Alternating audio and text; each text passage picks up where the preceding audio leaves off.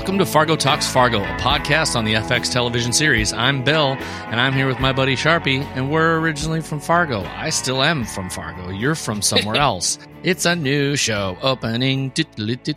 Charpie, how are you? I think I'm always from Fargo. I don't know. Does it change? Does it change? I guess people change it. How long do you have to be somewhere to be from somewhere? I don't know. I've had a conversation with my friend Brent for many years about it, and it's like, where are you from originally versus where do you live? Or, you know, that kind of thing. Well, what would your answer be? Well, I've never gone anywhere. I mean, I lived across the river in Moorhead for like 4 years, maybe 5. Okay. You know, that's like... Were you from Moorhead? No, never. I would never say... No college student says they're from the town they're going to college in. That's true. Speaking of college, do we want to just... Spoilers happening right now. Turn it off if you don't know. Yeah, hopefully this doesn't just automatically pop up in your regular rotation and you haven't seen the episode tonight, which you should have. Episode 8. Yeah. What did you think of the line at the end of the show tonight? Or at least one of the last lines, Danish Graves, and I'm just cutting right to that for right now. Oh, just starting at the end, and then we'll work backwards. I'm only...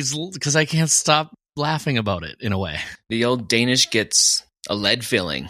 They probably don't make bullets out of lead anymore, do they? I guess they do, don't they? No. That doesn't seem very environmentally friendly. The line, though, thought I'd heard something similar to it before. I had to text my former roommate because, let's put it this way, there is a line, and I will put it in the end of this episode if you want. And it is from The Simpsons. 83. The newspaper was founded by Johnny Newspaper Seed, a 14-year-old boy who roamed America founding newspapers. If he's so smart, how come he's dead? And speaking of me living in Moorhead, this is so not good for the Hotdish, sorry. I lived with a couple guys for quite a few years where we had a VCR, because we're old, and we taped things with a VCR. We didn't tape the news. We taped 2 things usually, Jeopardy and The Simpsons. Reruns, anything. So no matter what you were doing, if you were home, somebody was watching Simpsons. It is the only years of my life that I've ever consistently watched or paid attention to The Simpsons, but the amount of crap I remember from that show, I don't dislike The Simpsons by any means. When I heard the line, I was like, that is such a weird line. And then, of course, I was like, why do I know this? And so I sent a note to my roommate, and I said, if I said this line to you, what would you say? And he's like, oh, I know that line, buddy. What we're learning is Fargo is just a mashup of other shows' scripts. Mm-hmm. I'm still waiting for my yippee-ki-yay. I got 2 episodes left. It's definitely happening. Yeah. We'll keep this pretty hot dishy. Let's now. What does that even mean? I mean, it meant like we'll try not to tangent too far, even though I opened with a giant tangent. Wait, where are you from again? Me? I'm from Fargo. Oh, you are. But you're currently living in Denver. For how long?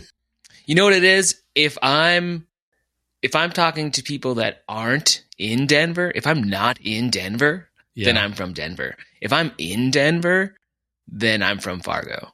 I think it's contextual. That's good. Let's have the listeners weigh in, and we'll go with whatever the average is will be the official number. Yeah. Yeah, let us know. Let us know where you say you're from, even though you're from somewhere else. We know where some of you are from because we do have analytics. So don't you try to sneak one past us. Shout out to Japan. Who knew we would have that many listeners in Japan? It's cool. Okay, let's talk about episode 8, Blanket. Give me your what were your big standouts? What was fun and curious? And fun was probably the wrong choice of words there. I'll just go ahead and start with that. This one was interesting to me because it seemed so simple, yet it wasn't. Like surface level seemed simple, yet we got a ton of good little nuggets out of it, right? We've got, like you said, like you kicked it off with the end, the death of Danish Graves. So he's finally out of the picture. Not finally. Yeah. I mean, I liked him. But we're learning that, Linda, Dot is sort of starting to come through, that she was actually daydreaming or real dreaming about Linda. Linda's most likely gone. We got to see Wit. We've missed him for a while. We finally got to see Lars get caught cheating on his wife, Indira. And what I was most anticipating up until this point, I was really, really, really hoping that we would get to see the debate for the Stark County Sheriff. Yeah. And we actually did. I wasn't sure. I thought maybe there would be a chance that it would just kind of like have happened and we'd come to it after or something like that, or we'd just be leading up to it the whole season. But we actually got to see it. And how great was it? It was so good. I was totally not expecting that move from Lorraine Lyons and Danish Graves. I knew they were going to fuck with him, but I mean, who could have predicted 4 Roy Tillmans on the stage? Amazing move. Yeah. You know, at first when we're at those courthouses, I had no idea what was going on. He's out there obviously going through their book of, debtors and, who owes them what and maybe trying to get some slates cleaned. And they're like, hey, these guys owe us. Let's have them change their name to Roy Tillman. We didn't know, though, that was what was happening, right? Probably my all-time, or not my all-time, definitely my favorite part of the episode. Just the goofball part. It is very, very, very like juxtaposed against just the awfulness of Roy kind of unleashing on Dot. There's just full on ridiculousness and then full on thing. But what I thought at first was like, oh my God, it's a full blown fuckery echo chamber. Yeah. An actual echo chamber. They just keep repeating the same bullshit the other guy says. For real, we never watch the next on Fargo. We don't watch those. I mean, maybe we should. Maybe we should have. Maybe it would maybe it would stop us from making dumber theories from time to time. But that's what keeps it interesting. How dumb we are. Well, here's the deal. Like when you watch the show later, you watch it like on a streaming service. You're not going to get that next time on Fargo. Right? They don't put that crud on there. They only do that on like live TV airings. I don't know. Like when you go back and rewatch an episode, it's not at the end that they're like next time on. It's just the end. The credits roll and it's over. Oh yeah, that's true. For it. So I'm watching it as intended by whatever my values that are weird. You're not falling into big corporations' trap. Yeah, I felt really kind of jarred up too, just a little bit by the concept of Whitfar wanting to do the right thing, but being outmassed and numbered by a bunch of other assholes. I couldn't help but think, God, it is so hard sometimes, even in today's world, to try and do the right thing when you just, even though you have all the right sensibilities, at what peril to yourself do you do it? To live on to fight another day or something. But it was when it was like kind of 1-to-1, he was there. But the minute he was surrounded, you've got to do your own version of fight or flight. I think I'm going to re-sing that. But I just like that he kept saying who she was, right? Like he's using her current to her proper name and just refused to call her Nadine in front of him. And so it's a giant, you know what I mean? It was like, fuck you, Roy. I see you, Nate. I see you, Dot, not Nadine. And this is where we saw more parallels between Wit and Indira, right? Because they both, in this episode, kept their cool, like, remarkably well. I mean, Wit was they literally put a bullet through his windshield and he didn't draw his gun. He kept his cool. And in the hospital, he kept his cool. He's like Ula. And he knows that patience is going to be a strong device for him. And Indira, like, literally catches Lars, finds a woman in her closet and remains pretty chill about it. I mean, obviously she's mad, but in most scenes like that in popular culture, in shows like this, people freak out. And she was pretty level-headed. And what I was glad to see was that she was more pissed at Lars, which is how it should be. Right. And a lot of times even in real life, the people that get the brunt of it are the third wheel, right? The person that's being cheated with. When they're not great either, but the real sinner is the guy that's married, and that's who should be in trouble the most. And people always seem to go after the other person. So I was glad to see that. Yeah. A lot of other interesting things, because I want to save a little bit, but I think I want to at least just say for the record, and I'm sure other people called it. We're not the only people with opinions and prognostications, but I feel like we called it on the Linda's dead. Yeah. And the windmill was just her own spun up memory. And I actually had to text somebody. I was like, they were trying to text me about the show.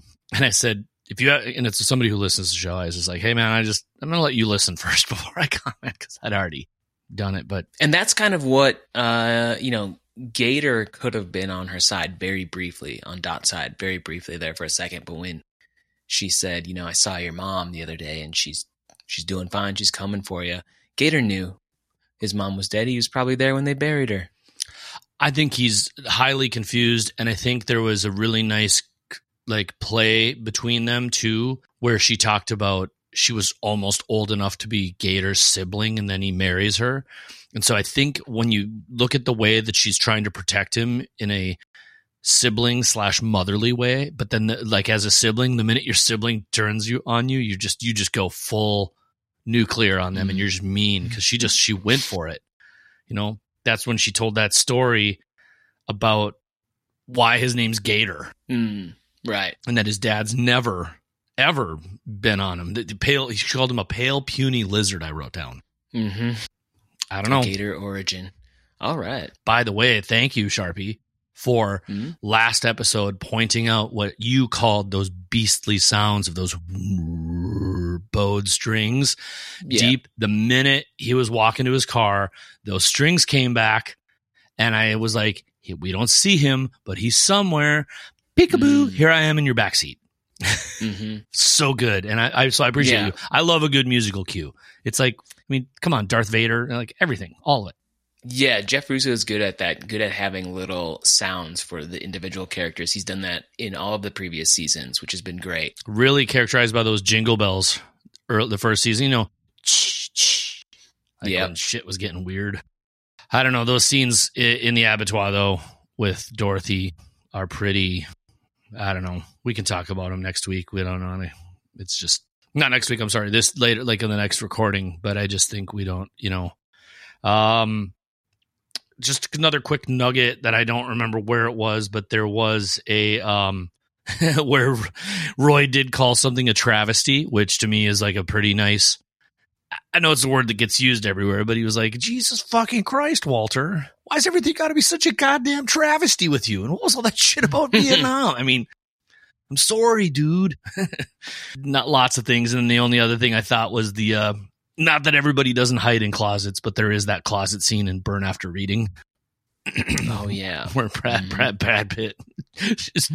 You know what I love about that scene from that movie? And I've only seen it once or twice. But I love it was that, man, can you imagine how sore Brad Pitt's mouth was after that? He chewed gum so hard through that film. I like that that's one of the details you're thinking about after that movie. I don't know. I think his mouth has got to be sore. Yeah. I don't know. If I chew too much gum, I end up at the chiropractor getting my jaw fixed. This is some weird stuff. I thought you were going to say you've thrown out your back chewing gum. Just about. Which you probably have. I've twisted my ankle sleeping. I'm 40 now. Okay. We've derailed. It's so different coming off an episode like 7. I know there's a lot here. There's a lot going on, and there's only 2 episodes left. So next week is the penultimate episode. And then we're going to wrap this thing up, which... They're not doing a double header, are they? I don't know. I just try not to look at too much stuff. We don't like to look at stuff. No, it gives us a sense of superiority, because you can't be wrong. This is talking to each other is our own reality. We don't accept whatever else happens out there on the interwebs and the Reddite. We're each other's tiny little Tamagotchis. Yeah, well, I was going to say echo chamber. Just another duo of doofus dudes who agree with each other from time to time. Do you need some little digital food pellets, Bill? I just gave myself some Redbreast PX cask. It's just enough for me. Just a little Irish whiskey for right now. All I thought was we're still back to the early episode where the tiger and the lady is what's behind the door. And so here she is in a place. Is she a tiger? Is she a lady? Is she both? She's an albatross. She is. They did call her an albatross. So, gosh. Danish Graves. R.I.P., bud. Did you ever have ice cream cake for your birthday? God, you always somehow manage to bring this back to food, and then I don't. That's because it's the hot dish. Did I ever have it for my birthday? No. Yeah. I have had it at birthdays, but I am not an ice cream cake person. Oh, you're not? Meaning it's not my thing. I have, for the most part, for my birthday, I am 47 years old. I have had the same birthday cake for my birthday. If I had to guess, it would probably be like 45 of the 47 years. Wow. Yep, same thing. Spice, cream cheese frosting. Mm. There was one year where I thought my friends wouldn't like it, and I made my mom go to Hornbacher's and buy me a marble cake, and then she had it decorated with a boy skateboarding on it because that's what I was into. That was third grade. Spice cake is the best cake, or carrot cake. I don't really know the difference. They taste the same to me. No, they're okay. So, okay, if you can suck it, bud. Okay, that's our next podcast. Bill and Charpie fight about food. What about you? Are you an ice cream cake person since you've got us on this thing? No, not at all. I enjoy it. I don't like ice cream. Okay, now sometimes to keep from hurting someone's feelings, we have to say things that aren't exactly lies made baby Jesus cry. All right. Well, everybody, thanks for listening to this episode of The Hot Dish. We'll be back in another day or so. We hope you enjoyed the last one. Sharpie's a monster. Chicken piccata. Bye now.